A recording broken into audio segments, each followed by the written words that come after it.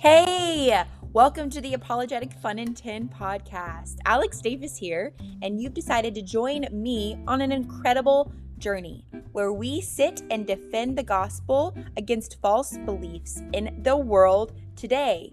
I'm currently pursuing my master's in Christian apologetics at OBU University, and you are about to have a bunch of fun learning how to defend and know the truth of the gospel. Let's go ahead and get started, my friends.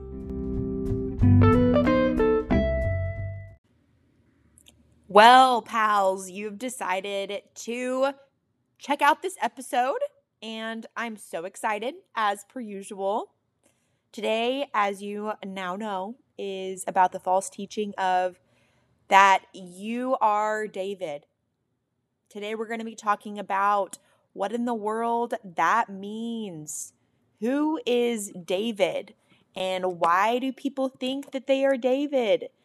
Particularly, this is going to be a 10-minute episode on what this overarching theme is of people finding themselves thinking and believing that Scripture is about us. And Scripture isn't about us.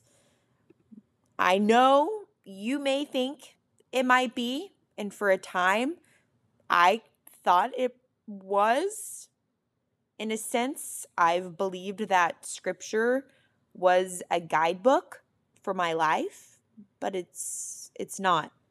The Scripture is not a guidebook. Scripture is a beautiful depiction of our Lord, our Savior, our Creator, and pointing us to live a life for Him. Scripture is about God. So, what is this ideal that we are David? I'm not going to pinpoint specific names, but there are pastors and leaders in this faith, in the Christian faith, that are speaking a message that we are David, specifically. There could be other people in Scripture that they say, you are Moses, or whatever that might be. But guys, we are being seen through these pastors and these leaders' eyes in this lens of what they've done, we can do. Where they've gone, we can go. And if you step away, that is encouraging. It's nice to be able to say and look at Scripture and say, well, sure, like if David can do it, I can do it. David in Scripture, as we know, he slayed Goliath. He went to war and chopped off that dude's head. He literally threw a pebble, and that pebble went into the head of Goliath. He did what no other man was willing to do through the glory and the mighty power of God. So there's a really good book, I will say, by Louis Giglio. I just lost the title of the book. It just left my brain, but I'll put it in the info of this episode. But he talks about, it's Defeating Goliath, something like that. But he talks greatly about how we are not David in this story. It's actually God. God, okay, I'm not saying David is God. That's not what I'm saying, because this is a real story. But in this imagery of this story, God is David. God is literally slaying our giants. He is slaying the enemy. That is the giant. That is Satan. Satan is the enemy. That is the warfare. That is the one coming at you. That is the one that is literally fighting, gnashing his teeth, wanting you to fall on your face. There's even a really good sermon clip by Pastor Matt Chandler, a really good sermon about him discussing how we are not David. Your trouble in life is not Goliath. We are not David. It is not the troubles, the hardships, the pains in our life that is represented as Goliath. Scripture is not about us.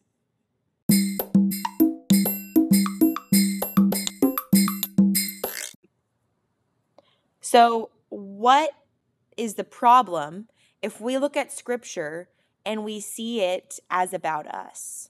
Well, number one problem is this happens when we as Christians and non-Christians looking at Scripture, we immediately go to the application of the text before we look at the context of the text.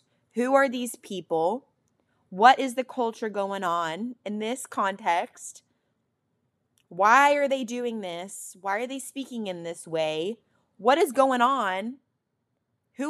If it's a letter, who is it written to? You know? Who are the recipients? Who is the author? What is the author thinking? We just immediately go to, wow, okay, I want to apply this to my life. I'm going to read Scripture and only let it sit with me if it relates to what I'm going through. That is not good. That is looking at Scripture as it is written about us and only for us. Scripture is written to direct our lives, to sanctification, to the recognition of our need for repentance, and for the need for us to bow our hearts and lives to the glory of God. So let's read some Scripture. I think that sounds pretty good. We have 2 Timothy 3:16, one of my favorites. All Scripture is breathed out by God and profitable for teaching, for reproof, for correction, and for training in righteousness. We see that all Scripture is breathed out by God, profitable for teaching, for reproof, for correction, and for training in righteousness. Does it say that Scripture is breathed out by God, written about man? No, it's profitable for teaching. For teaching what? The gospel. For teaching what? About God. For teaching what?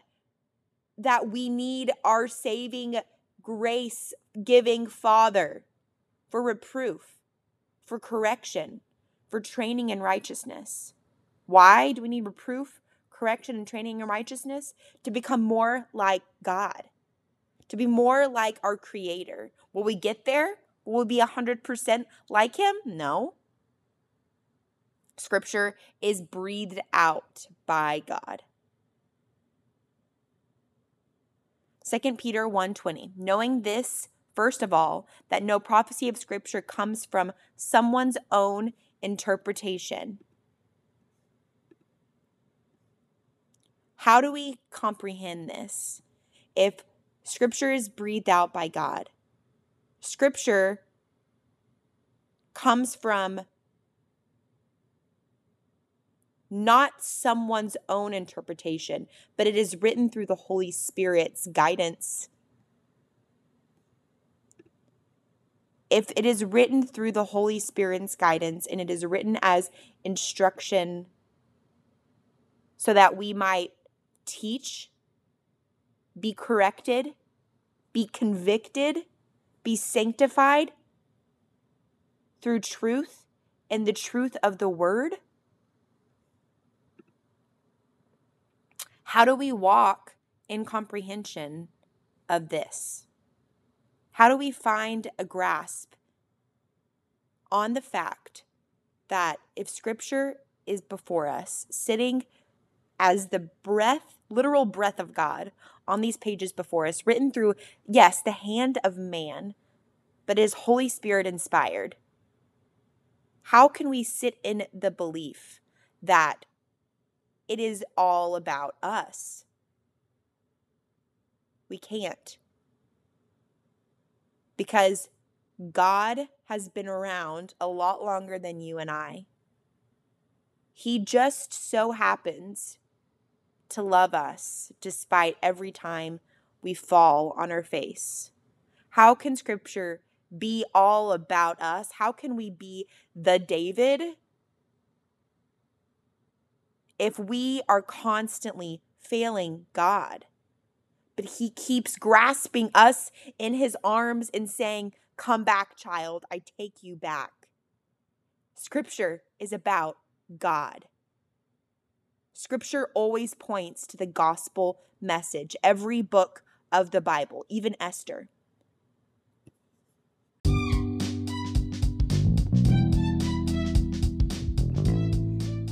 I hope you can walk away from this episode feeling excited and wanting to delve into the scriptures even more. I encourage you to just look at scripture in a way of wanting to know the context before delving into the application of how does this relate to me. But first of all, how does it look at the time of this writing? What is the context? What are the authors thinking? I love you, friend. Thank you so much for joining. And I pray that you walk in an attitude of humility and excitement for what the gospel can do around you. Please feel free to go to the info in this episode to delve into any of the resources I have there to further your understanding. I love ya. See you next Friday.